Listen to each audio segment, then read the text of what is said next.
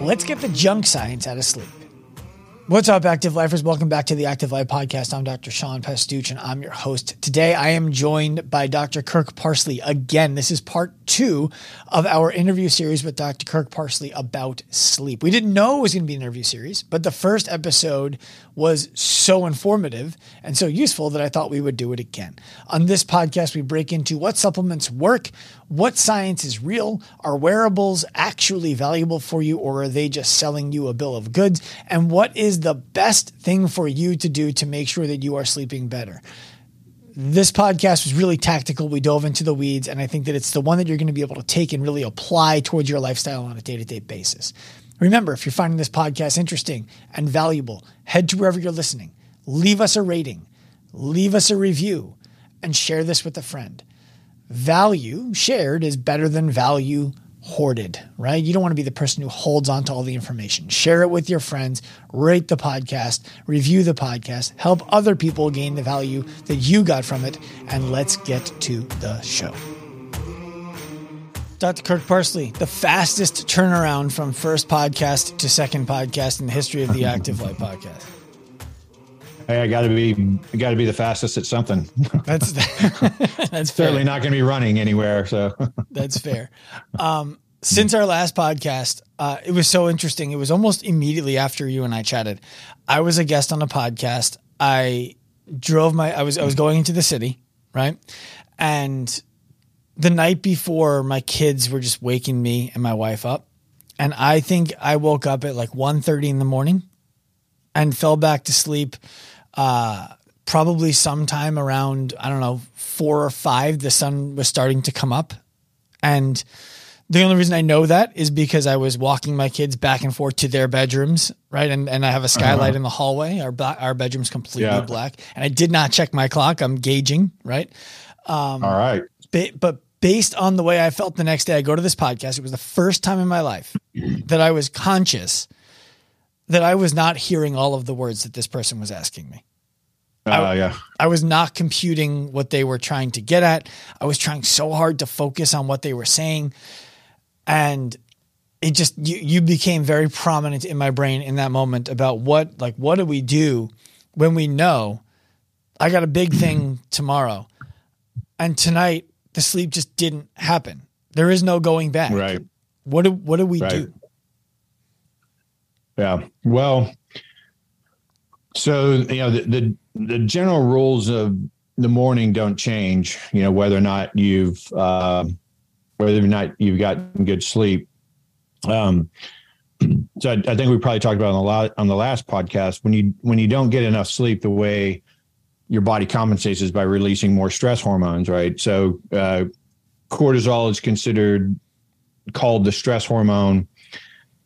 There's actually lots of stress hormones, but that's the primary one people think about, and it gets a bad rap as though it's a negative thing, and it's not. I mean, cortisol is a hormone that's designed to keep us alert in proportion to our environment, right? So, if you're in fight or flight, right, that's the most alert you'll ever be because you're in a situation where your life is in danger, or your well-being is in danger at the least, or somebody you love, care about, is in grave danger as well.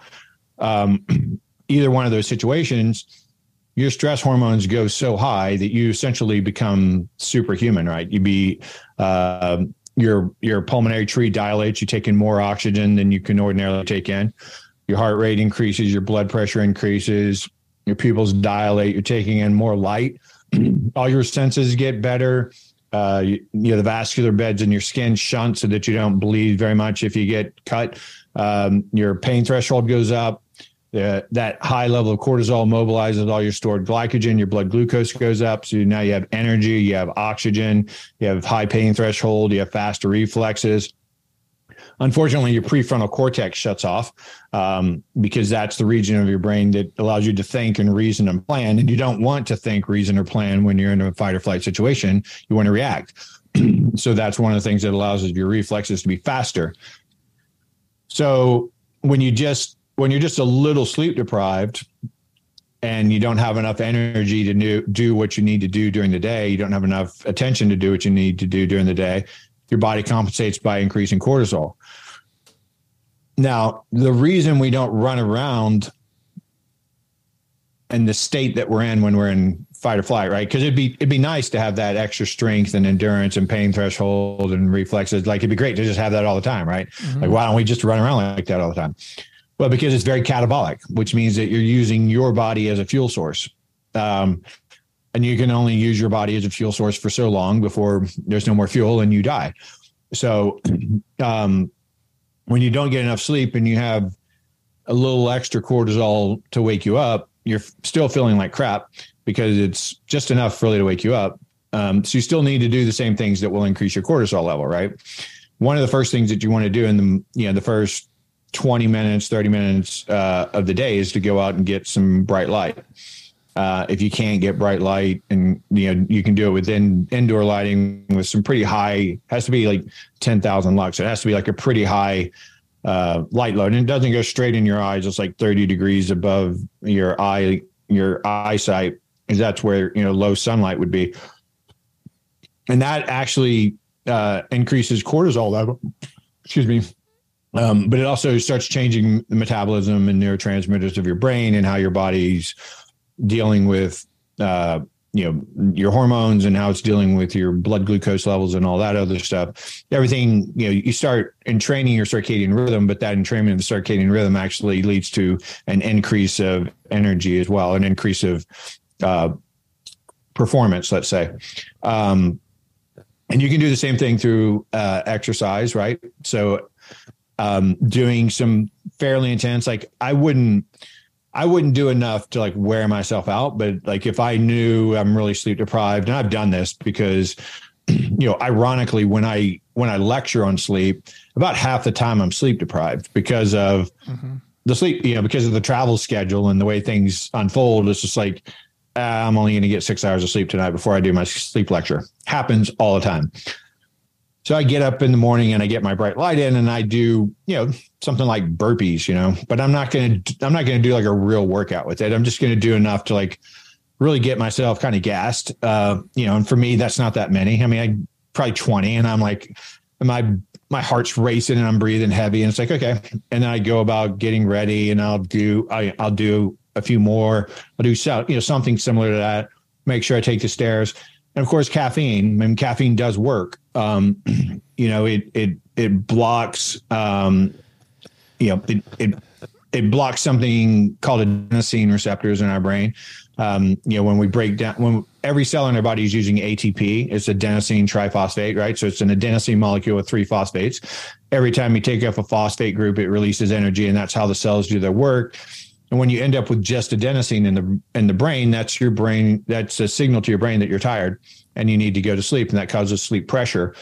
So when you drink caffeine, it blocks those adenosine receptors. Doesn't do it for that long, which is why you feel a crash after coffee, because your adenosine is continuing to build up, and then the caffeine goes away, and then you feel even worse. But if you got to get through a podcast, you got to get through a lecture, that works well. Modafinil, also called Provigil. It's a great alert enhancing drug. It works on several neurotransmitters. To be honest, we don't know exactly how it works. We just know that it works on several neurotransmitters that will keep you, alert throughout the, 6 to 8 hour range with a single dose of that. And it doesn't seem to interfere with sleep. If you take it sort of first thing in the morning, you go to sleep at a normal time later that night, you should get a decent night's sleep. Nowhere near as hard on the adrenals and the brain as like a stimulant like, Ritalin or Adderall or, those types of things, which are essentially, those are just forms of methamphetamine. There's other forms of meth. So those have a heavy physiologic toll. So I wouldn't rely too heavily on that. There's some over-the-counter supplements that can help people. A little bit of acetylcholine, about 150 milligrams of acetylcholine helps you concentrate. I take that every day, before I come and do like administrative type work. That's just a really taxing thing for my brain to do, like organizational categorization, like that type of stuff's really difficult for me to do. So I make sure I have that. The one thing that I would avoid is you'll crave sugar, you'll crave carbohydrates, because the only reason we're the only animal on this planet that sleep deprives ourselves intentionally. Every other animal will only do it if they're being preyed upon. Like, so if they're being stalked, they'll only sleep as much as they have to, or if they're in famine. So evolutionarily speaking, it's a reasonable assumption to think that our brains probably perceive sleep depression or sleep deprivation as, danger, like we're being stalked, or perhaps famine. And so one of the things, what you'll crave during famine is fat and sugar, which is why we deep fry sugar bread, and call that a donut, and eat and drink some coffee on top of that to block the adenosine. And that's how we deal with sleep deprivation. But that you don't need that glucose influx, because the average American has way more stored glycogen than they need. So that extra cortisol is going to keep your blood glucose high anyway. So I wouldn't go for the sugar that you're craving. I'd go for fat and protein to keep yourself from having that glucose crash that's inevitable. So a little recap there is, you didn't sleep well the night before, but you have something big going on. The best options for you: get some sunlight, exert yourself physically enough to get a little bit winded, not enough to be beat up from your workout. Yeah. Don't exhaust yourself, or you're just going to crash harder. So just enough to get yourself tired, like one set of something. If you're exercising, something else, you just get your breathing heavy, and just do that intermittently, Mm-hmm. And then, instead of eating sugar and carbohydrates, focus on your proteins and your fats. Even though your body feels like it wants the carbohydrates, that's just a little trick. Your brain thinks you need that burst, but you don't. And one of the things that cortisol does, because it's catabolic, it starts using your muscles as a fuel source for amino acids. So protein's a really good thing to take in when you're under high stress hormones. I see. So the cortisol that you're releasing is in excess. And so what will happen is it'll break down your muscles, pull the amino acids out of your muscles. And so eating protein supplies us with the amino acids that we would otherwise be pulling from ourselves. It shuts down the cortisol response, and our body says, okay, I'm good now. I don't need this. You'll still have the cortisol response. You won't have to break down your muscle to get the protein, or to get the amino acids. Right. Yeah. Then the next thing you said was acetylcholine. And I'm interested in learning about acetylcholine, because it's a supplement I've never taken myself. And I'm interested in learning first of all, I know that the answer is it depends. What are the ranges of how much somebody would be taking of that? Is it an all day lasting thing? Is it to take it right before the task? Talk to me about what acetylcholine is and how it works.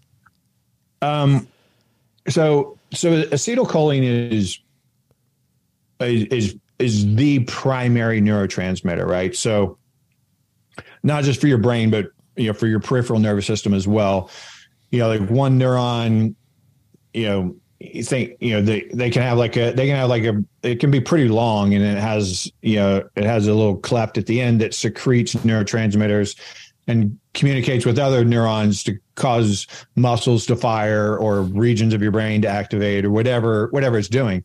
Interpret sensory, but acetylcholine is one of the primary neurotransmitters. So if you're depleted on acetylcholine, which does happen, that's one of the things that happens when you're awake for too long. As you stay awake longer and longer, the neurochemistry of your brain shifts, and it shifts obviously towards a less productive way. One of the reasons is a slight tangent. I won't go too far off it, but one of the things that gets secreted by the adrenals as well as cortisol during stress is epinephrine and norepinephrine. And norepinephrine is epinephrine is adrenaline, essentially, and norepinephrine is adrenaline for the brain. And that makes you feel alert, which is what makes you feel alert during fight or flight. But it also shuts down the prefrontal cortex. It interferes with the functioning of the part of our brain that makes us the smartest animal on the planet. And so you don't want to rely too heavily on adrenaline that will keep you alive, but it's not going to help you function intellectually, problem solving, cognitively, verbal fluency, all that stuff. Not going to be better. So you're better off by replenishing the normal neurotransmitters that are involved in that, which acetylcholine is one of the primary ones. So we have things that we call alert. We have neurotransmitters that we call alert promoting neurotransmitters. There's really no neurotransmitter to cause you to go to sleep. It's the lack of wake promoting neurotransmitters. Once the wake promoting neurotransmitters go low enough, you're asleep. So it's a tautology, circular definition, but the best definition of being asleep is the lack of being awake. So you want to increase wake promoting neurotransmitters, in which acetylcholine is one of the primary ones. Now, what is the dose of it? I don't know, to be honest. I work with, probably a few thousand people at this point, definitely in the high hundreds, if not thousands. And I work with them on these types of things. I've never seen anybody do well on, I say, above about 500 milligrams of acetylcholine. The problem is the brand matters. Supplements aren't that well regulated. They're horribly regulated, in fact. And so you can get one brand that's that says it's 500 milligrams, and you're maybe getting 100 milligrams out of it. And you can get one that says it's 100 and you're getting 500. They're not that great. So you go with high quality brands. If you're interested, the one I take is Now in NOW. It's orange label with blue and white writing. About 150 milligrams seems to be right for most people without getting them too excited. But some people just need more. Either it's not getting into their blood-brain barrier very well, or they're somebody who just requires a lot more of it. But I've never seen anybody go over 500 and do well. When you start going too high, you'll notice it has the opposite effect. You'll be really distracted. Your verbal fluency will go down. Your brain's kind of scattered. You'll have a hard time concentrating when it gets too high, and you'll feel kind of a little hot and higher pulse probably. It's like giving yourself ADHD on purpose. Well, sleep deprivation gives you ADHD. And so, it's really hard. So really what we're trying to compensate for is the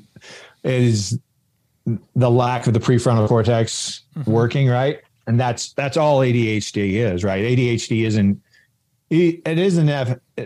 even necessarily a deficit in attention. It's inappropriate attention. People with ADHD can very often hyperfocus. Like a lot of neurosurgeons have ADHD. A lot of transcontinental pilots have ADHD because they can just focus on, this 1 millimeter square for 7 or 8 hours and then be like, what happened? They forgot everything else in the whole world was cloud. They wouldn't know it. But if you look at the symptoms of ADHD or ADD, and then you look at the symptoms of sleep deprivation, they're identical. And about 80% of school-age kids are sleep deprived right now. So I always tell people, hey, if anybody ever tries to diagnose your kid with ADHD, you make sure that your kid sleeps well for a week or two before they go in and get testing. Even if you have to pull them out of school, or have them miss a couple of hours of school every day, like make sure they get good sleep for a couple of weeks before they go in, because you can't tell the difference between those two. And I think that's why there's a couple of reasons, but I think that's one of the main reasons that we have such an epidemic of ADHD in America. It's because we have such an epidemic of sleep deprivation. Everybody competing to get into college. And so staying up late to do their homework and getting up early to go practice their sport or activity or whatever club they have to be in to be competitive for the school they want to go to. Bit of a tangent, but yeah, 150 milligrams to 500 milligrams is the answer to the acetylcholine. I'm surprised you don't have an acetylcholine line or you have your sleep remedy, which I do want to talk about. I'm surprised you don't have your wake remedy. Well, I'm actually just about to launch four different supplements about 2 months apart. I've wanted to, well, I've always wanted them. And I developed a sleep remedy while working with the SEALs with their sleep issues. And I gave them all the daytime support stuff. But I never wanted to, I never wanted to be a supplement salesman. And like as a doctor, like I want somebody else to make the supplement. We can talk about it whenever you want to, but like the whole evolution of all that. But the SEALs really harangued me into making it. Like I didn't want to, like but they were going out and buying each ingredient individually. And this was pre-Amazon days. So they were having to go, to 3 different stores and, buy, this powder and this liquid and these pills. And, these run 90-day supplies. These are 30-day supplies. And it was a mess, and they just wanted me to make a product. So I was like, all right, I'll just step away, and I'll step away from brick and mortar for a year. I'll launch this thing. I'll put somebody in charge of it. I'll go back to practice. Right. That was 9 years ago. And I'm still running the damn business. But we never raised any money for it. It's like me, Peter Attia, and Rob Wolf just like threw in some change out of our pocket. We started this thing for nothing. We've never really tried, like I've tried to make it as big as I could, being part-time as a doctor just through influential friends and stuff. But like, we've never really had a proper company around it. And so now in the last year or two, I've kind of developed a real company, a real corporate base with some really good employees. And so we just decided about 3 months ago that we're finally going to launch. So like, I'm going to do like you're talking about, like an adrenal support, weight promoting one. And then I'm going to do a male hormone and a female hormone. That's great. One, and then like a daytime stress formula. Well, I think the reason why I like hearing that is because of what you said before. It's the supplement industry is so unreliable. And so you don't even know, you don't know what you're buying. You don't know if you're buying. That's a very kind word. I'm a kind guy, Doc. I'm a kind guy. They're smarmy. It's a smarmy industry. That's the way I've always described it. Well, because I tried to have somebody just make the product for me.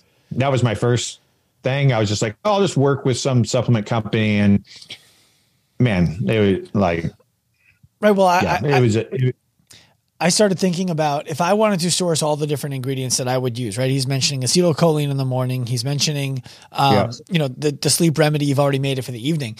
I'm like, well, now I have to know if the acetylcholine I'm buying is acetylcholine. Right. Even if you buy like the pure product, is it actually the pure product? There's so much. So it's good to hear that you're going to be releasing some of those other things. Yeah. A small aside, not to take us off track too far. A little trick for the people who are waking up really early to get into those clubs to make themselves attractive for college. I was in a lot of clubs to get into college, and I never was in any of those clubs. They didn't check. Right? Like push it a little bit. I'm not telling you to lie. I'm telling you, I went to, I attended meetings for the following clubs. That's good. Right. Well, I can, a tangent to your side. When I went to college, so I was a high school dropout. Had to go to junior college for 2 years just to be able to get into college. And I thought, well, I should go to the best college I can go to because the medical schools will care that I got a 4.0 from this college versus that college. And when you apply, you haven't even finished college yet, right? You're applying during your junior year. And all they do is have you list the courses that you took. There's prerequisites for medical school. You have to have this much biology, this much chemistry, this much OChem, like whatever. You just list the courses that you took and the grade that you got. Mm-hmm. Nobody gives a crap where you went. And I was like, man, I could have gone to San Diego State and gotten 4.0 with hardly any effort. But I go to UCSD. It's like, I think something like 80% of the students starting UCSD are pre-med. So it's like you're competing against, like every like super serious student in California is going there. So it was that's my advice to people for those types of things too. No, there is no adjusting for that. Like, they don't really care. Yeah. Unless, I mean, I guess if you went to Harvard or Yale or Columbia or something, like, maybe, but anywhere else, just like, doesn't matter. I can echo that. I took all the really hard prereqs, the organic chemistry, the biochem, the 1, the 2. I took those at community college and I just didn't let them affect my GPA. But so, a question for you about sleep deprivation. Is it something that you can train to be better at? And I want to be careful. I want to put a disclaimer out there. I'm not looking for a hack for how people can live sleep deprived. What I'm looking for is, I just go back to that podcast I was on, and I'm like, it was a big opportunity. It was a great show. I think I did a good job. I know I could have done a better job, and it eats at me. And so what I'm thinking about is there a way that I could prepare myself for those moments when it's going to happen, right? It's going to happen again if I want to keep going on podcasts and speaking on stages. Is there anything that I can do or that anybody can do to prepare themselves to perform better when they're sleep deprived? Yep. What is it? What is it? I'm going to throw it right back at you. Is there anything that anybody can do to be better at a novel exercise? Yeah. So I had a feeling you would. I had a feeling you would go this way. I just wasn't sure if it was making it worse. Like there's sometimes when it's like, hey, actually putting yourself in that situation is not such a good idea. But I'm hearing it's be sleep deprived. So it's just like, hey, if I like, the CrossFit games kind of started that way, right? It was like, hey, you're going to show up and anybody's best guess if you're going to have to run a marathon or, do 1 rep maxes, like who knows, right? Mm-hmm. So what's the best way to prepare? Well, just do all of it. Be good at everything, right? Be healthy. And so, that's one of the reasons I'm not crazy about super restrictive diets, because you need to be resilient, right? You need to be metabolically resilient. You need to be psychologically resilient. You need to be physiologically resilient. And so the best way to be good at sleep deprivation is to be really well rested most of the time and to be in really good shape, to be in good physical shape, to be in good physiologic shape, to eat well, to control your stress well, sleep, right? Mm-hmm. I mean, sleep is the foundation of everything. I say that's the platform. I used to say there are 4 pillars of health: sleep, exercise, nutrition, and stress. Now I say, well, there's 3 pillars that sit on the platform of sleep. So sleep is the foundation because everything else depends on that. If you don't sleep well, what you eat doesn't matter nearly as much because you can't, your body doesn't partition the fuel well. You really shouldn't be exercising intensely if you aren't exercising well, or if you aren't sleeping well, I mean. And then you really, all you can do by controlling your stress if you aren't sleeping well is minimize the damage that you're doing to yourself by not sleeping well. Mm-hmm. So sleep is a foundation. You have to do it, but then, eat the way you evolved to eat, move the way you evolved to move, and, learn 5 or 6 different ways to control your stress. Just controlling your stress a tiny bit, and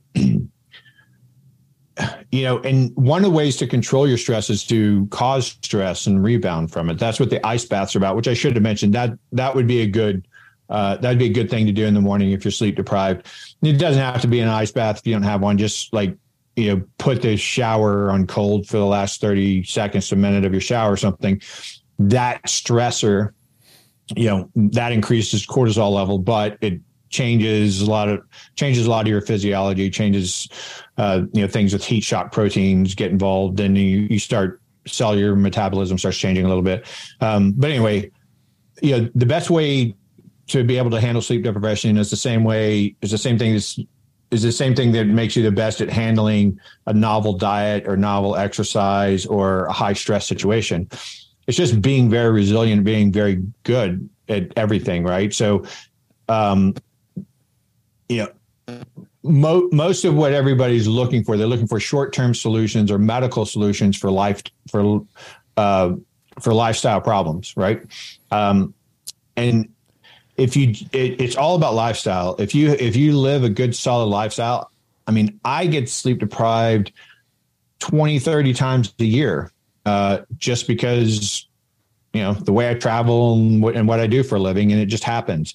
And I'm fine. Like I can handle the day or two of poor sleep because I sleep 8-9 hours a night, almost every other night that I'm not sleep deprived. And I eat well and I exercise regularly and I, get my sunlight and I control my stress all day. I'm very good about recognizing when I'm feeling under a little stress and just taking a break and doing a little breath work, going on a walk, whatever it is I need to do some stretching, do some progressive muscle relaxation, do a little meditation, whatever it is. And I just kind of settle myself down. And every time you do that during the day, you bring your stress down a little bit. And it teaches your body how to bring your stress down, and that's one of the big things that will get in your way with anything novel, whether it's sleep deprivation, a change in your diet because you're traveling, a change in your exercise because you try to do some stuff with your friends you aren't used to doing, or, divorce or bankruptcy, a child gets sick, parent gets sick, something like that. Like your best bet for being able to handle that is having a good lifestyle. You mentioned, I mean, you just made a whole statement about lifestyle, and I want to jump to that for a second, because what I see a lot of people doing these days is trying to adjust for not having a great lifestyle, in terms that one that promotes health and well-being, by taking supplements, by hacking, by doing all these little things that are meant to, well, you don't need to do this if you take this. If you don't need to do this if you take this. Right. And I think, and it's interesting because you have a sleep supplement that you sell, and I believe in it, right? And it's something that I'm going to share in the show notes so that people can find it. And so I find myself in this position where I'm like, well, there's use for some of this stuff. And then some of this stuff you've just been sold a bill of goods. And right. If I'm understanding you correctly, what you're really saying is, and please correct me if I'm wrong, if you're doing all of these things, you don't necessarily need a sleep supplement. It's the fact that we know most people are not doing all of these things. And if the platform on which everything else lives is sleep, and you're going to take one supplement, it might as well be the one that helps you to build the platform on which everything else can live. Is that correct? Right. Yeah. So the way I describe it to my clients is, now keep in mind, I mean, the one rule that I'd say the most important rule about health that everybody needs to understand, whether they think they're an expert or they think they're complete novice, the most important thing to know is that we don't really know anything, right? Like we act like we know a lot of stuff and we don't. Like everything we think we know right now, at least half of that will be proven wrong in the next year or two. Mm-hmm. So the best possible thing that you can do, and the way I build the foundation for every client I have, is I say, hey, you've been evolving for millions of years. This body is at least 100,000 years old, probably 200,000 years old. Meaning, if you could fertilize an egg and a sperm from back then and implant it today, there'd be no difference in how that human turned out, because this body is old and it's been on this planet for a long time and it evolved. I mean, we are part of the planet. We aren't on this planet. We're part of it, just like trees are part of it. And so we have a role, and like we were designed to go to sleep when the sun goes down, and we were designed to wake up around the time the sun comes up, because we're very visual animals and we can't see at night. And so it makes a lot of sense. And we're not very tough, strong, fierce fighters without, weapons, so like we're pretty vulnerable animals. So, we evolved to be on this planet, and we know how we evolved, right? Like you don't have to know a whole lot. You can just use your imagination from what little you know about history, and you can think, all right, well, what did people eat 200 years ago? How did people sleep 200 years ago? How physical were people 200 years ago? Like it's pretty obvious, right? Like you don't need a whole lot of education. But now we have all these other gadgets now, right? Now we can look into your genes. We can see like what sort of what sort of SNPs do you have? What sort of little changes in your genes do you have? We can look at all sorts of blood markers. We can look at hormones. We can look at peptides. We can look at metabolic markers. We can look at micronutrients. We can look at your heart rate variability, your blood pressure. We can do all these tests, and we can say, hey, we know this is the ideal way for you to live. Like I can see like, how do you handle carbohydrates? How do you handle proteins? How do you handle fat? How does your body fuel partition? What is your clamp test? If I give you this much glucose, how well do you assimilate it? All this stuff. And I can now keep in mind, I'm only testing for that moment, and your body's dynamic and it can change 50% in 24 hours in most things. But, let's say you trusted all the science and we tested everything we could, and we'd say, all right, here's ideal. Like, here's the ideal line. You live all this stuff and this is the ideal way to live your life. And here's the litany of all the things you can do.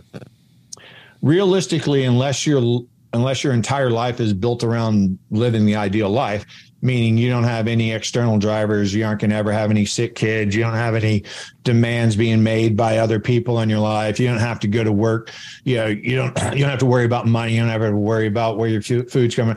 That's not realistic. If you could live ideally, this is the best science can tell you what to do. And 99% of that's going to be live like you evolved to live. Okay. But let's just say we're going to use all the science and we're going to figure out exactly what you need. Well, here's reality, right? This is as close as you can get. You do everything you can, like, bam, I'm this far away. What am I doing here? That's where you supplement. That's what the word supplement means, right? It's supplemental. So I don't care if that's, like, I don't really know how to meditate, but I need to meditate. So I wear, Where Are the Muses, and it teaches me how to meditate. Or I use diurnal beats to help me meditate or something like that's a supplement, right? An ice bath is a supplement. A sauna is a supplement. Nutritional supplements are supplements, peptides, hormones. Like there's all sorts of things that you can do to get closer to that ideal. You'll never hit the ideal, but you bridge that with supplemental activities and supplemental compounds and supplemental gadgets and all that type of stuff. So that's where I fall out with supplements. And truth be told, the way society's developed, the way the enormous variability in the quality of food you're getting from day to day from the same grocery store. Definitely when you go out to restaurants, you have no idea. The lack of organ meats, we can live as carnivores, right? And we can live quite healthily as carnivores, but all carnivores prioritize organs, right? You look at a lion doesn't eat the muscles of any animal he kills. He eats all the organs, right? That's where a lot of the nutritional density is. So with the lack of us doing a lot of that stuff, supplements are more likely to be needed. We, as I said, we're a couple of 100,000, at least 100,000 years old, but 100,000 years ago, we were all much closer to the equator than we are now. And so the vitamin D supplementation is almost a certainty, even when you get up, as far from the equator as Austin, I'm not super high up there, but definitely up in New York, you're going to need vitamin D supplementation probably 9 months out of the year. Right. Mm-hmm. And so, that's my spiel on supplements. Well, what I find, the argument that I hear often that my lizard brain goes off and says bullshit. And I'm curious if it's bullshit or if I'm just, convincing myself that it is the accepted reality that the nutrient value in a carrot today is less than the nutrient value in a carrot 100 years ago.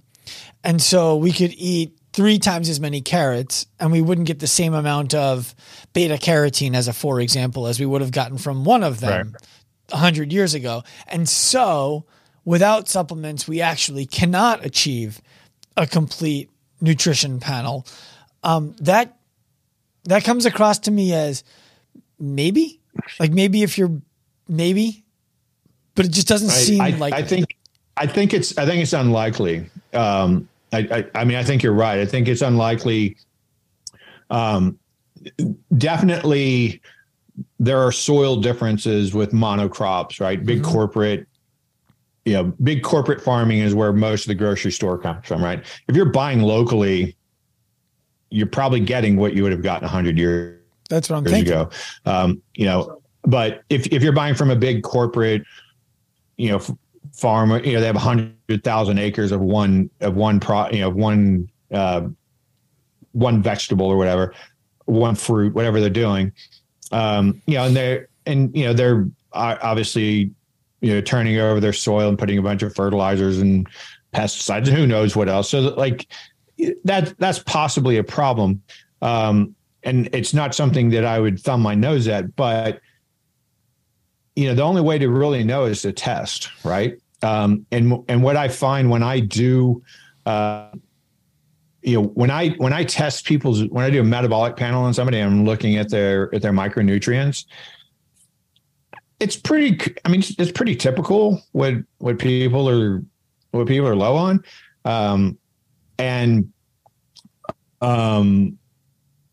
So I think something like a multivitamin, multi-mineral, just something simple. It's like an insurance policy, right? Mm-hmm. It's like, because today maybe my magnesium's fine. 3 or 4 days from now, maybe my magnesium's low, right? You go, okay, what's the big deal with magnesium? If I don't feel any different, why does it matter? It's like, well, because of a million things, because of a million chemical reactions going on in your body. One of the things we know, if you're magnesium deficient, you're more likely to form atherosclerosis. If you have higher magnesium levels, then your arteries don't calcify as much. Why is that? I don't really know. I don't think anybody really knows, but we know that that's a correlation. So, maintain your micronutrient density with, a simple supplement, I think. And you don't need to go buy some, $300 a month male female kit. Just buy yourself a good, mineral supplement and vitamin supplement. Usually you can get it together. Well, what I find most paradoxical about that whole situation is I think everybody, even in that category of saying all of our nutrient density is less because of monocrop farming and all this kind of stuff. Those are people who are also aware that regenerative farming and most local practices are going to give you a totally different product than what you're going to get from that other place. So they know where they can get the food source that is not deprived of those nutrients. The other thing that these people know is that eating your food is going to be better than supplementing with any pill that is not that nutrition in its natural state. And so the gap in price that you're going to pay for the better food is probably similar or even less than the nutrition, like the supplement stack that you're going to put yourself on. And if you're in the category of knowing about this, having awareness around this, both of those things. So why not just buy the better food? Well, I would push on that, and just that I'm not exactly sure the nutritional density of everything that I get. Right. And something like a multivitamin, multi-mineral, I can probably get for $15 a month or something. Right. So it's like 50 cents a day. And I'm taking that as an insurance policy. If I don't need it, I'll pay it out. Right. Sure. It'll just be wasted. But if I do need it, I've got it. And I'm not saying it's essential, to health. I'm with you. Buy the best food you can buy and source locally. But I travel about 120 days a year. So then that's kind of blown out for me. Right. That I source my meat from local ranchers, so that's no problem. But when you're talking about fruits and vegetables, I'm really only getting them from the grocery store. We have a farmer's market here, but it's 4 hours on a Sunday. And if I don't happen to get it to that Sunday, it's like, well, I'm just going to buy something from the grocery store, aren't I? So I agree with you that, you could certainly get by without it. You could certainly get by without it. To me, it's a kind of a simple no-brainer. So what I don't like, as far as hacks, first of all, I hate the word hack, because the word hack to me means that you're trying to get results without doing the work, right? hack is a cheat, right? It's a way of getting a reward that you haven't earned. And so I don't like that concept. And so I don't like the concept of like, well, if you put butter in your coffee, then you don't need to do these other normal parts of life or something. It's like bullshit. Like you need to live the best life that you can possibly live. And then you can figure out what little supplement things help for you. And that can be something you add to your coffee. That could be a multivitamin or multi-mineral that you take. That could be, like I said, that could be ice baths or saunas, or that could be meditation software, whatever it is, supplements to help. You can take something like phosphatidylserine during the day and it lowers your cortisol levels. If you're stressed out all the time and you're not really good at controlling your stress, well, that's a reasonable investment. Like you're going through a divorce, you're going through a bankruptcy, going through a tough time with your business. Take this supplement, for the next 30 to 60 days, whatever, and get off of it. As long as you have an exit strategy, you're not using it as a crutch to avoid doing what you need to do. Then I'm all about supplementing in the truest form, but not expecting supplement. I'm not expecting a supplement to, I'm not expecting a supplement to take the place of me doing the right thing. It's just, it's sort of a mitigation. It's an insurance policy when I think I'm doing the right thing and I'm not getting enough, or when I know I'm not quite doing the right thing, it's a little bit of a mitigation tool to keep it from being as physiologically expensive. I want to move off supplements and I'll come back to them later on because I want to learn about what's in Sleep Remedy and answer some questions that I've gotten from people when I've started telling them about it. But in the meantime, one of the things that I've heard a lot of doctors asking their patients to get tested for that I've almost never, I can't think of it. I'm sure I have, but I can't think of someone who's come back negative, is getting tested for sleep apnea. And, yeah. and so I'm curious your thoughts on that, because it's one of those things where like my parents, right. They're one of their doctors was like, you should get tested for sleep apnea. And they both were like, fuck that. Like everybody who gets tested ends up on a CPAP, and it can't be possible that everybody has. Isn't that just a hell of a coincidence? Yes. So I would love to hear your thoughts on that. Hey, we do this test, and if you fail this test, we give you this device. Mm-hmm. Which your insurance company tens of thousands of dollars. Yes. Yeah. It's a hell of a coincidence.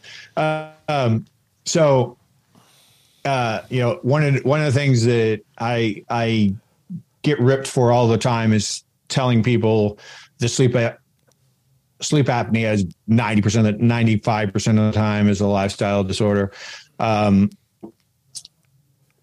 briefly cover some things. I could go deep in this for 3 hours, but so one thing that we know for sure is that chronic sleep deprivation leads to sleep apnea. Why is that? Well, it's hard to say exactly, but here's one postulate. This is my postulate, my favorite one at least. So we talked about how when you don't get enough sleep, you increase your cortisol level, right? You increase your stress hormones. We don't just increase them during the morning, you increase them throughout the whole day. And now when you're trying to go to sleep, there's a threshold of stress hormones that will allow you to sleep. If your stress hormones are too high, right? So if you've had a long, hard day and you lay down in your bed to go to sleep, and then a car crashes into the front of your house, are you going to just go to sleep anyway because it's time to go to sleep? No. And you're not going to feel sleepy either. You're going to be wide awake because there's this big stressor and you're going to have a ton of extra stress hormones. And so one of the things that people don't recognize is that your stress hormones are progressively getting higher, right? Because if I sleep great all the time, and now I don't get enough sleep today. Last night, say I slept 6 hours instead of 8. Now I need more stress hormones to get through today. And so now when I'm going to go to sleep tonight, my stress hormones are going to be a little higher. Well, one of the things that allows us to go to sleep is having low enough stress hormones. They're supposed to progressively get lower through the day. So if my sleep pressure is high enough, just meaning I'm tired enough, I've exhausted myself enough, I can go to sleep with high stress hormones. But as we talked about last time, the most anabolic time of your day. So the time when all of your anabolic hormones, all your sex hormones and all your anabolic hormones are being made and regulated, weighed and measured, and the sensitivity to them is being adjusted. That's all happening during deep sleep. Deep sleep is the lowest stress hormones you will have during any 24-hour period. Ideally, your stress hormones should be almost unmeasurable during deep sleep. And then they progressively go up. Like your first sleep cycle is almost all deep. And then the next sleep cycle is a little less deep and a little more REM. And that progresses until their last sleep cycle is like almost all REM and very little deep. And throughout that time, so you're not doing as much deep sleep, your stress hormones are creeping up throughout the entire night. And then at some threshold, they're going to be high enough to wake you up. Well, if I'm going to sleep with high stress hormones, I'm still going to go into deep sleep, but I'm not going to go as deep. It's not going to be as anabolic. I'm not going to get as much recovery. And now if I sleep 6 hours again, I'm probably 4 times as bad off. If I slept 8 hours, just because I had high stress hormones, it might have been the same as 6 hours. And now I'm still going to need more stress hormones the next day. See what I'm saying? So yes. You're increasing your overall load of stress hormones, which are catabolic, and you're keeping those high like all the time. And now you're having a hard time going to sleep. Well, have you ever been in fight or flight? Like you ever been in a car wreck or a fist fight or nearly a fist fight? You're like, and you notice that heaving, that type of breath that you're doing, right? You're not necessarily breathing faster, but you're using all of your accessory muscles. That's because stress hormones partially paralyze the diaphragm. So if you have high stress hormones while you're trying to go to sleep or while you're asleep and you've impaired your diaphragm, when you go into REM sleep, all of your skeletal muscles get paralyzed because REM sleep is when you're dreaming. REM sleep is when you're rehearsing everything you've learned. You're rehearsing every experience you had through the day. You're reliving it. You're figuring out where to categorize emotional events. You're figuring out how to make sense of certain things that confused you during the day. And if you've learned anything new, like you're forming durable connections between that new information and old information so you can access it and be smarter or be better at whatever skill you're learning or something like that. So you don't want to act that out, right? Because if you're rehearsing, say like you're boxing, if you've trained in boxing all day and you're going to rehearse it at night while you're asleep, your wife doesn't want you rehearsing that for real, right? So your muscles are going to be paralyzed so that you're not punching anybody while you're asleep.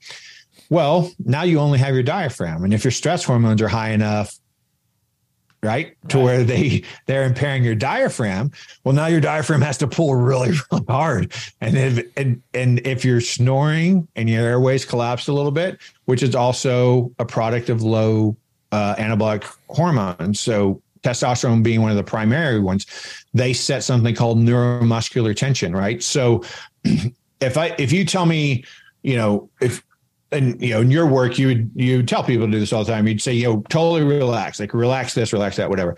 Do they completely relax, right? Can you completely turn off a muscle? No. That's how you can tell someone's dead. Like if you see someone dead on the street or in a coma, like somebody's like their bodies look weird because they aren't holding the same shape they normally have. So we have a certain amount, like there's a certain amount of neuromuscular tension in my bicep that makes it always look like a bicep. It's not completely flaccid. And that is set by anabolic hormones, androgenic hormones more precisely, and acetylcholine, one of the things that we talked about earlier, that's involved in as well. So if my neuromuscular tension is higher, my muscles have a little more form. Well, that's the same thing in my palate, right? So the back of my throat has all these muscles that's holding my airway open. If my anabolic hormones, androgenic hormones are low, which happens with chronic stress and it happens with chronic sleep deprivation, it happens with one short night of sleep. So getting 6 hours instead of 8 hours can lower your testosterone by 30% the next day. But if I have chronically low androgenic and anabolic hormones, then my neuromuscular tension point is lower.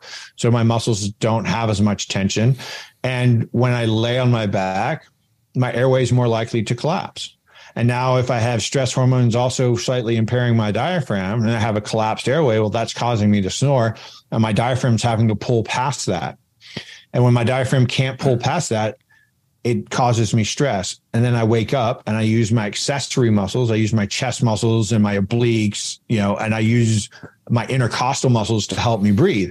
And so I wake up. And that's sleep apnea. I stop breathing. I wake up to breathe. I stop breathing. I wake up to breathe. I stop breathing. You don't even have to be aware of this. Like you can look at this in people's sleep studies. Some people wake up, 300 times per hour. They don't have any memory of it, but they're just waking up enough to breathe. The same thing happens. We talked about last time, like people moving around in their bed. If you have an uncomfortable bed, if you have, joint pain because of, orthopedic injuries or a saggy mattress or too hard of a mattress or whatever, the bed gets too hot, you cut off blood supply, you move. And every time you move, you wake up to move. So those are all interfering with sleep. And a certain amount of that is just inevitable. You're going to have to move around in the middle of the night. But every time I tested, when I first started dealing with sleep in the SEAL teams, every single SEAL that I tested had sleep apnea, every one of them. And I was like, well, okay, this isn't possible. Right. That doesn't make any sense. If 100% of the guys that I test have sleep apnea, then sleep apnea must be normal, right? Mm-hmm. right. By definition, right? It doesn't make any sense. But what you find is that when you get people to sleep well, and they get a high quality of sleep and they decrease their stress hormones, decreasing alcohol and sleep drugs, obviously that affects it as well.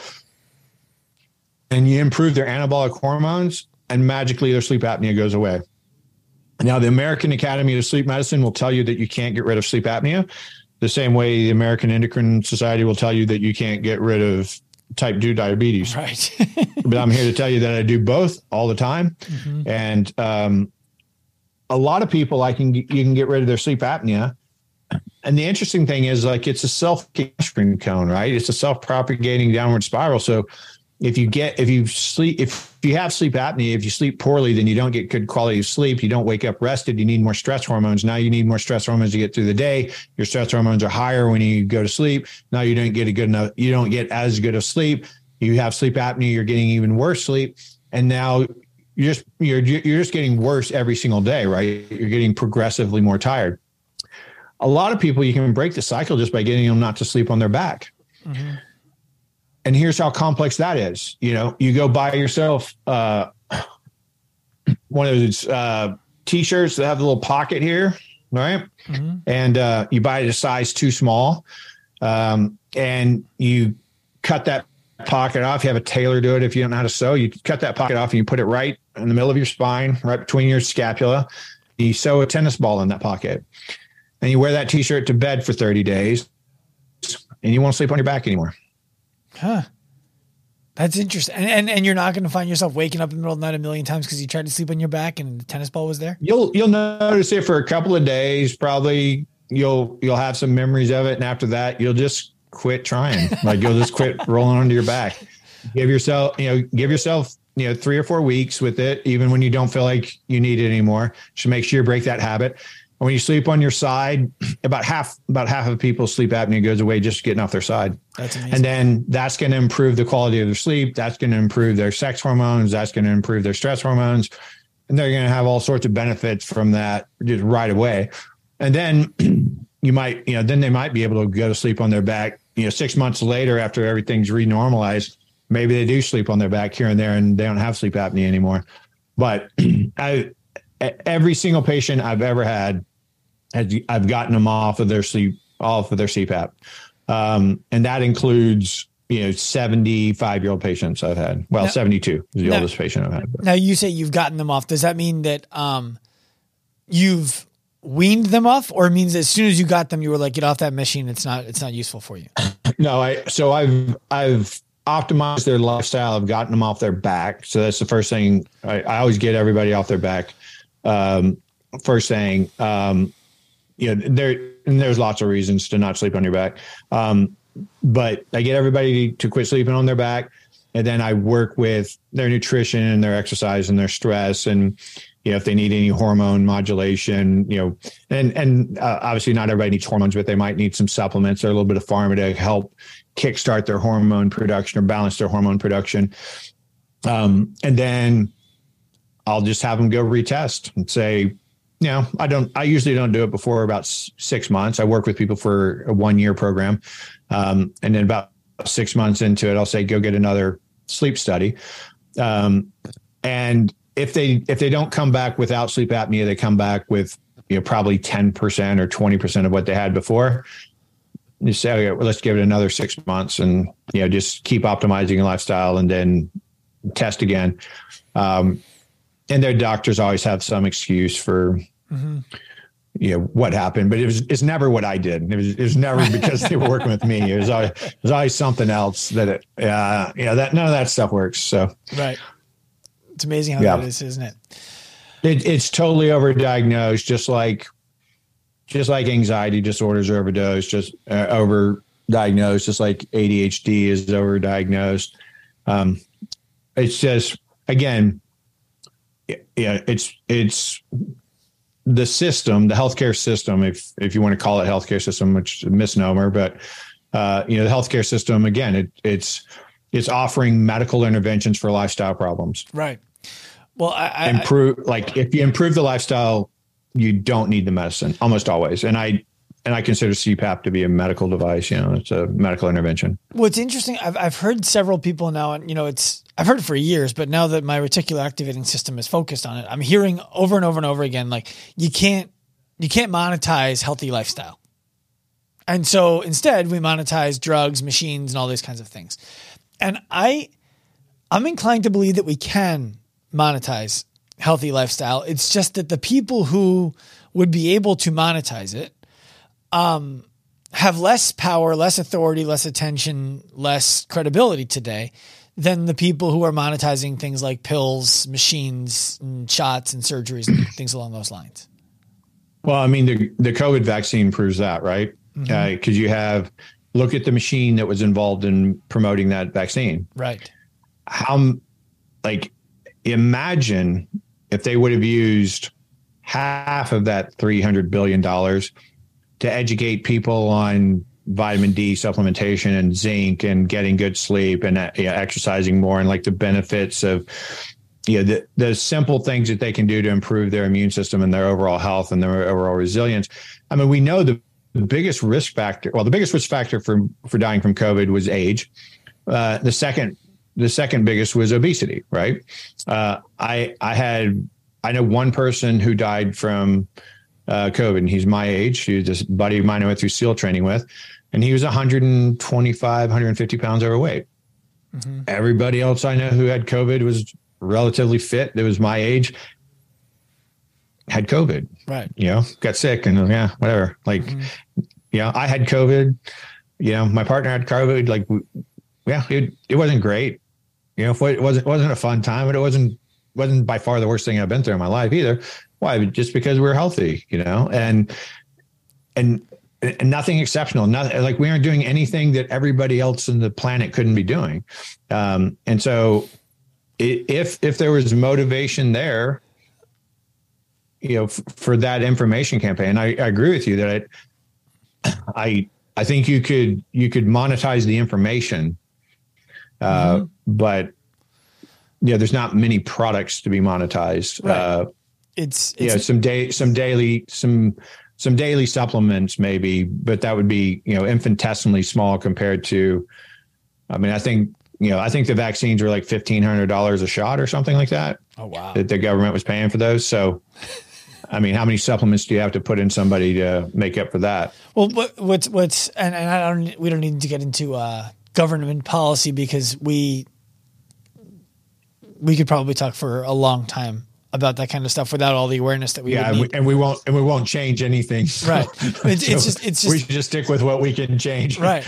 It's just I want to make the statement that it's astounding. Like I got vaccinated and in hindsight I feel like I got bamboozled, frankly. Yeah. But I got it because it was like, oh, you won't be able to give COVID to your parents or to other people of older ages. And I was like, all right, well, I'll do my part there and I'll make sure that I'm not a danger to somebody else. And it was all bullshit. Yeah, that was the most effective part Yes. of that was the most effective move they had, was Yes. making about public health and safety of others. Yeah. Yes. But the thing that's striking to me is everything the government purports to do is to try to put more money into the individual's pocket at the end of the line, right? Like that's, if someone could actually do that, they'd be able to have 17 in a row, 17 4-year terms in a row until they were dead. Everyone would be like, fuck the Constitution. That's our president forever. And I feel like the reason that doesn't happen is in large part because of human nature, of the people who are less motivated to actually take agency over their own lives, and they want somebody else to save them. And I think that we end up in the situation where you show up at the doctor's office, and instead of saying, hey, I get a little bit of knee pain when I do this, and I'm struggling to sleep, and I want to be able to eliminate the knee pain without giving up activity, and I want to get to sleep without a CPAP. What do I need to do? Instead, they're like, what do I need to do to get rid of my knee pain and sleep better? And they get a CPAP and a brace. Right. Yeah. Well, I mean, I think it's, I'd be a little more generous to the population in that it's a lot of it is confusion, right? I mean, like I do health optimization and wellness medicine for career, and I've been doing it for a long time. And I have a lot of academic credentials to be able to do that. And it's still confusing for me, right? Because the research comes out all the time and you don't know what's good research until you really dig through it, and you don't have time to dig through all of it. And this guy's really smart and he's saying that, and it's the opposite of what I thought here. So I think that, the move forward, like what would get people to not need and to not rely on healthcare so much, is a better education for the healthcare providers. But the American Academy of Medical Graduate Education sets the curricula for medical schools and for nursing schools and chiropractic schools and everything else, right? Like all of those have some governing body, and the medical world, the governing body is the academic researchers, and they're getting all of their funding from pharma, essentially. Right. I don't think it wasn't like a deliberate plan that somebody sat there and connived on, but it was like, hey, this is what we believe the solution is, to make pills and potions to fix things. And that's kind of the way medicine got built out. Now, I know a lot of doctors that don't know anything about nutrition. They don't know anything about the benefits of exercise. They don't know anything about controlling stress. They don't know anything about sleep. When I first started dealing with sleep, I didn't know anything about sleep. Nothing. I went to medical school, didn't have a single class on sleep, not one. And, when I first started wondering if sleep could be the performance problem that, could be causing the performance problems that the SEALs were complaining to me about, I didn't have any idea, because I didn't really know what happened when you slept. I had to learn all of that on my own. So I think if people knew that there were easy solutions, I think if people knew how little exercise it takes to get the benefit of exercise, I mean, it's ridiculous. Yeah. It's ridiculous how little exercise you need to make a big difference. If you don't exercise at all, 10 minutes a day is huge, right? That's a night and day difference. If you just, after you eat dinner, you walk around the block, like something that simple is so, if people had any idea of how powerful that was and how powerful it was to turn off the television an hour earlier and to get an extra hour of sleep, like I think the general population just doesn't know that.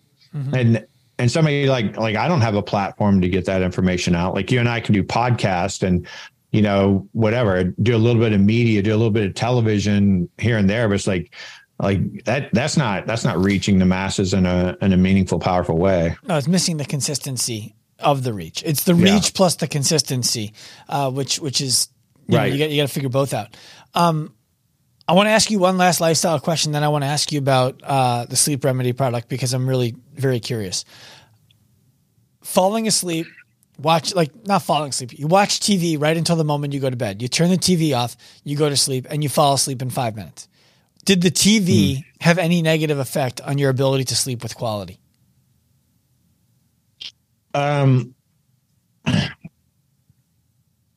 Depends on if you had any sort of blue blocking going on, right?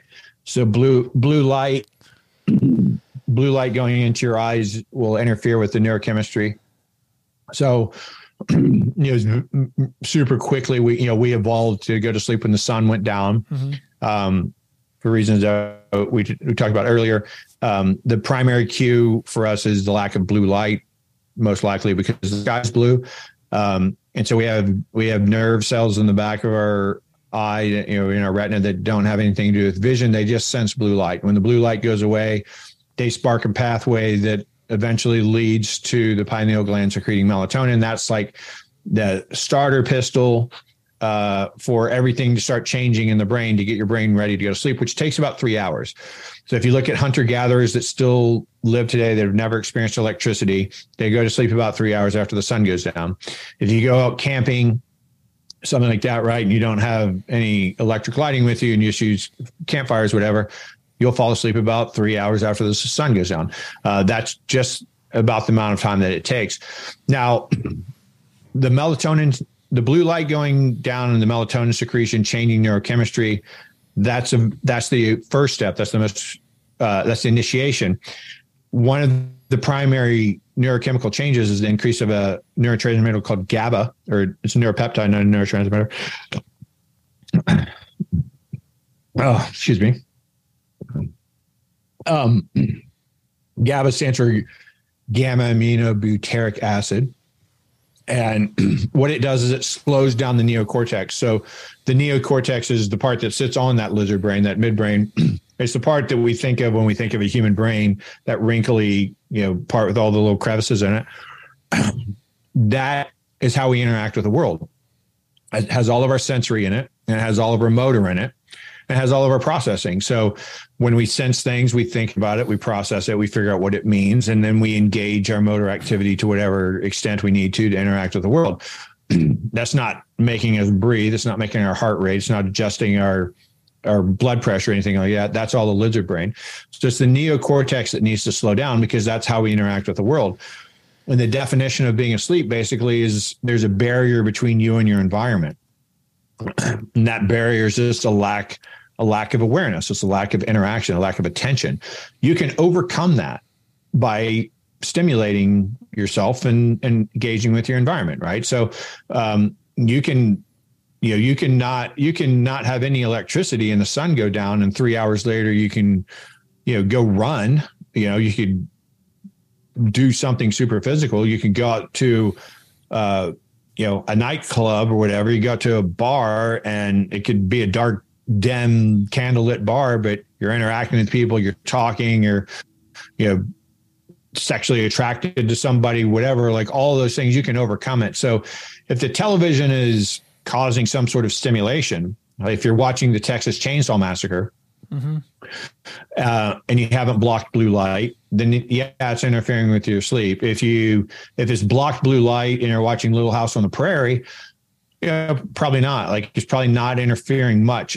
It's probably still not ideal. But if some people just can't slow down their brain, and I think the last time we talked about that stress worksheet, didn't we? About the PDF I have about like how to get stress out of your sleep. Yes. And we could link that for you. We could create a link for you for send your people to that. We do. We just choose it right now. What do you want? docparsely.com/ whatever you want. Active Life. Okay, that's it. docparsely.com/active life. That'll be the lander. You can download this PDF on there. And that talks about how to deal with stress while you're asleep. To deal with stress, to keep it away, keep it out of your sleep, which we went over in a little more detail in the last podcast. But yeah, that's my answer. If you're interfering with either one of those two things, the blue light or the amount of mental energy you're giving to your environment, then it's going to impact your sleep. Is it huge? I don't know. Is it 5%? Is it 40%? I don't know. I mean, that would depend from person to person. I don't know how you would study that. I don't know that has been studied. Right. Yeah. It's one of those.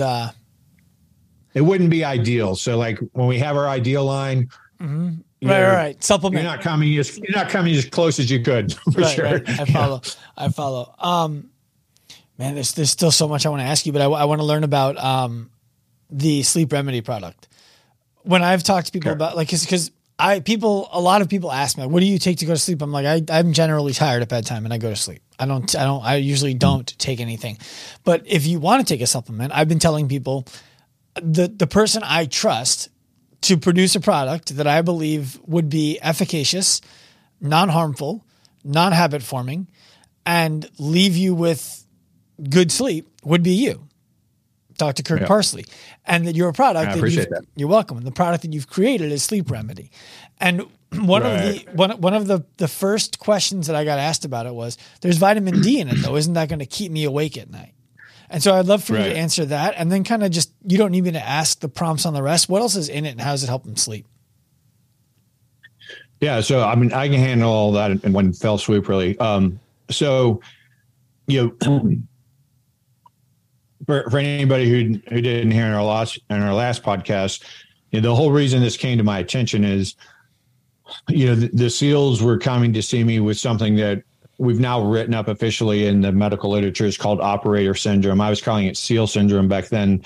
But it was basically this combination of, you know, lack of concentration, lack of memory, lack of mental focus, lack of motivation, lack of emotional control, like a lot of emotional lability, as we call it. So going from super angry to super sad to bored to depressed, just like all over the place for no apparent reason. Don't really know what the triggers are.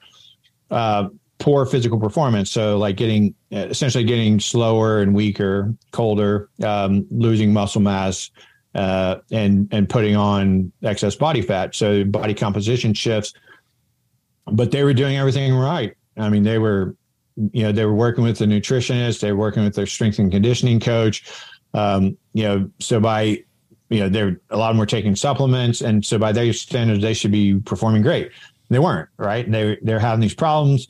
Somewhere along the line, it occurred to me, well, maybe the fact that almost all of them are taking Ambien, and the ones who are taking Ambien and the ones who aren't taking Ambien are usually using alcohol before they go to sleep. So that forced me to learn, okay, how could Ambien be causing any of this? Could alcohol be causing any of this? And what I found was that, we talked about earlier how deep sleep is the most anabolic time. It's when you're repairing. It's when your immune system is fighting off viruses and bacterial infections and repairing damage and all this stuff. And then the REM sleep's when your brain's reorganizing and emotionally categorizing and learning and all that type of stuff. So you need both of those, right? That's deep sleep and REM sleep. You need both of those, and they need to happen in a predictable pathway, predictable patterns for you to be good quality of sleep. And alcohol destroys deep sleep. It gets rid of about 80% of deep sleep and about 20% of REM. And then sleep drugs do the opposite. So when I send these SEALs to do their sleep studies, not only did they all have sleep apnea, they all also had like 99.9% stage 2 sleep. So they weren't getting any deep sleep, any REM sleep. And I was like, okay, well, we obviously need to get rid of these things. But they were taking sleep drugs and they were using alcohol because they couldn't sleep. So I couldn't just say, quit doing those things and sleep anyway. So I had to say, okay, what can I get them to sleep?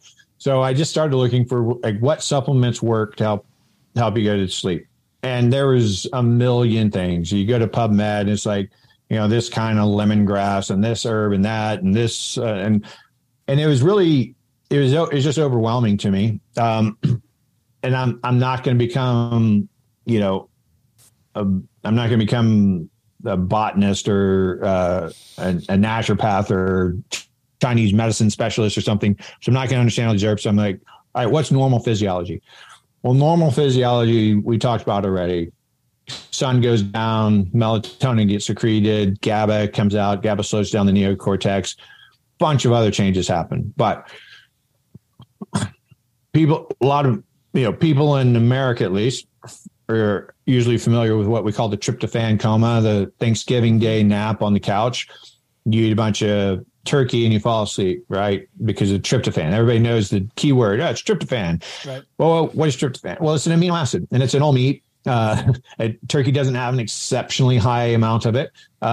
There's also some rebound from the carbohydrates that are causing this, but we'll stick with the tryptophan.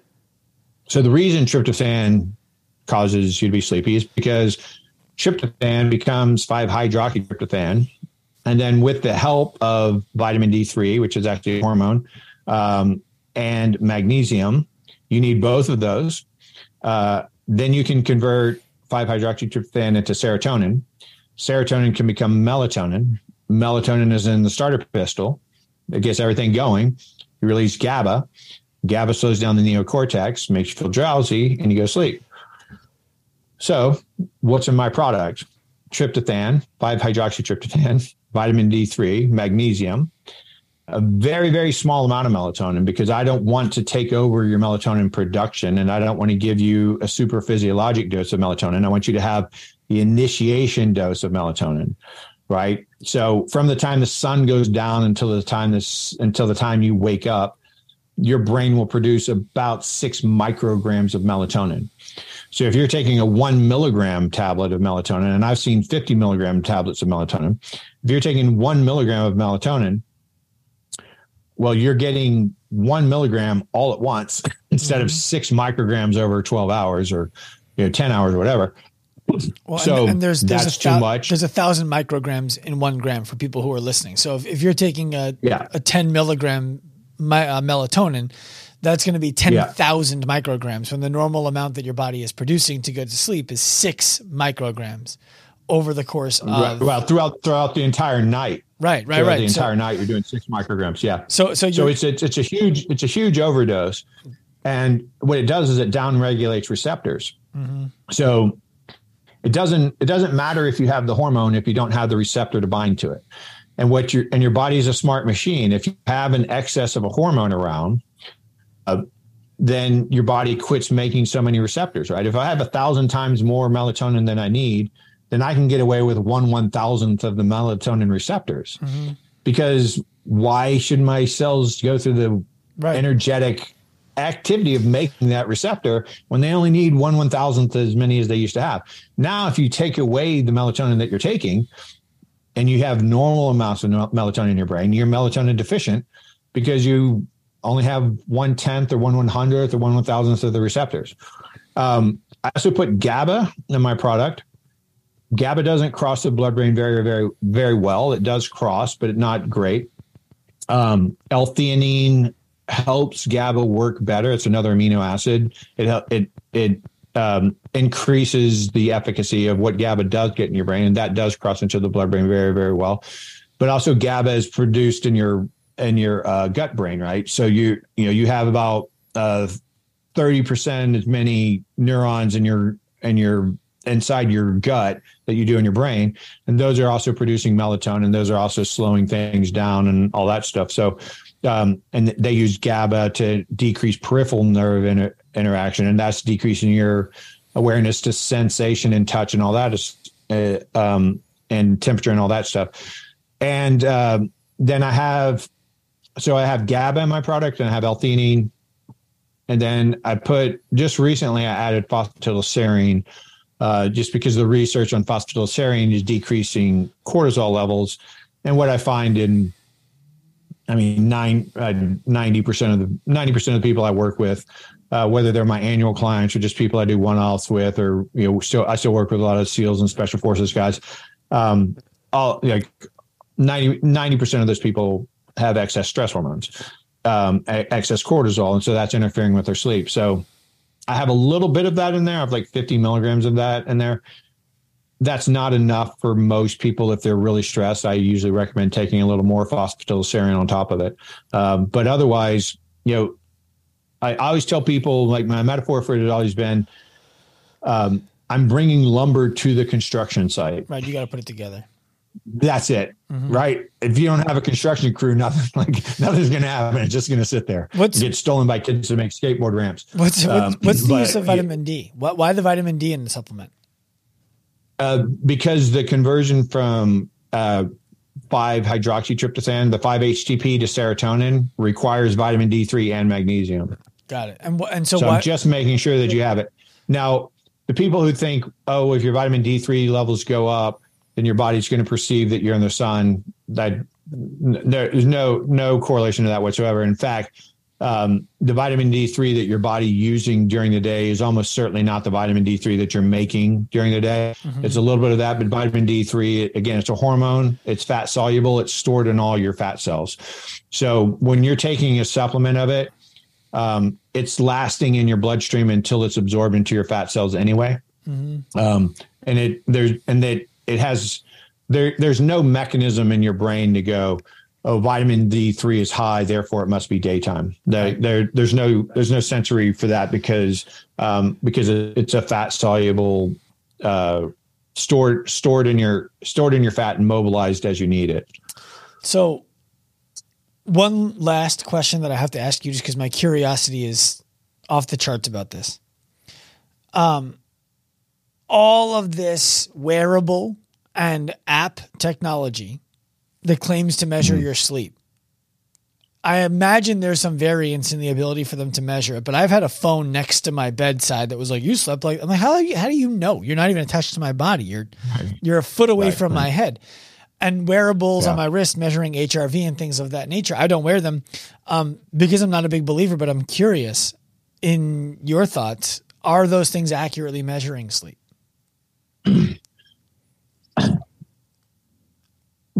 The way I use those, so it's hard to change, as you know, it's hard to change anything that you don't measure, right? You have to be able to quantify it to some degree.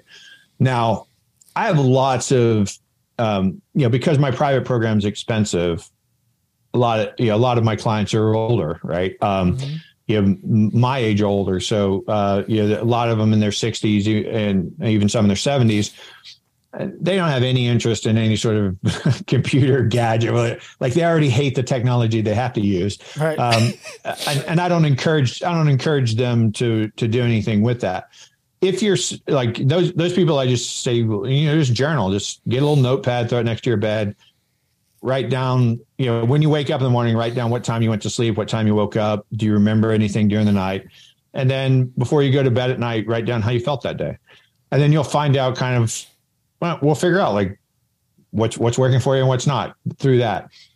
The wearables, I recommend people do the same thing. Keep in mind, the wearable is an algorithm. An algorithm is a computer model. The world's response to COVID was based off of a computer model, right? So just keep this in mind. These are just models. Google has an algorithm. Facebook has an algorithm.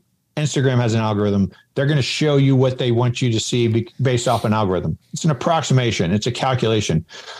So I would never say we need to keep working on your sleep until your Garmin says you had 100% sleep score or your Oura Ring said you had 100%. Like that's not how it works.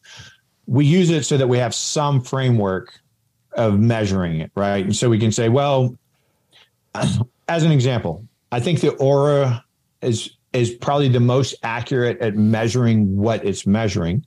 I'm not saying its algorithm is necessarily the most accurate, but because it's using arterial blood supply, it can get closer, because it's on your finger, it can get really close to the artery. It takes a lot less energy.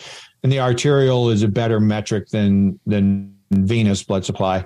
And it pulses more frequently because it's low energy. So it's more accurate at measuring what it measures. I'm not saying, again, that it's more accurate in its algorithm than the Garmin or the Apple Watch or the Fitbit or whatever the hell out, the Whoop band, all of those things, they all have an algorithm.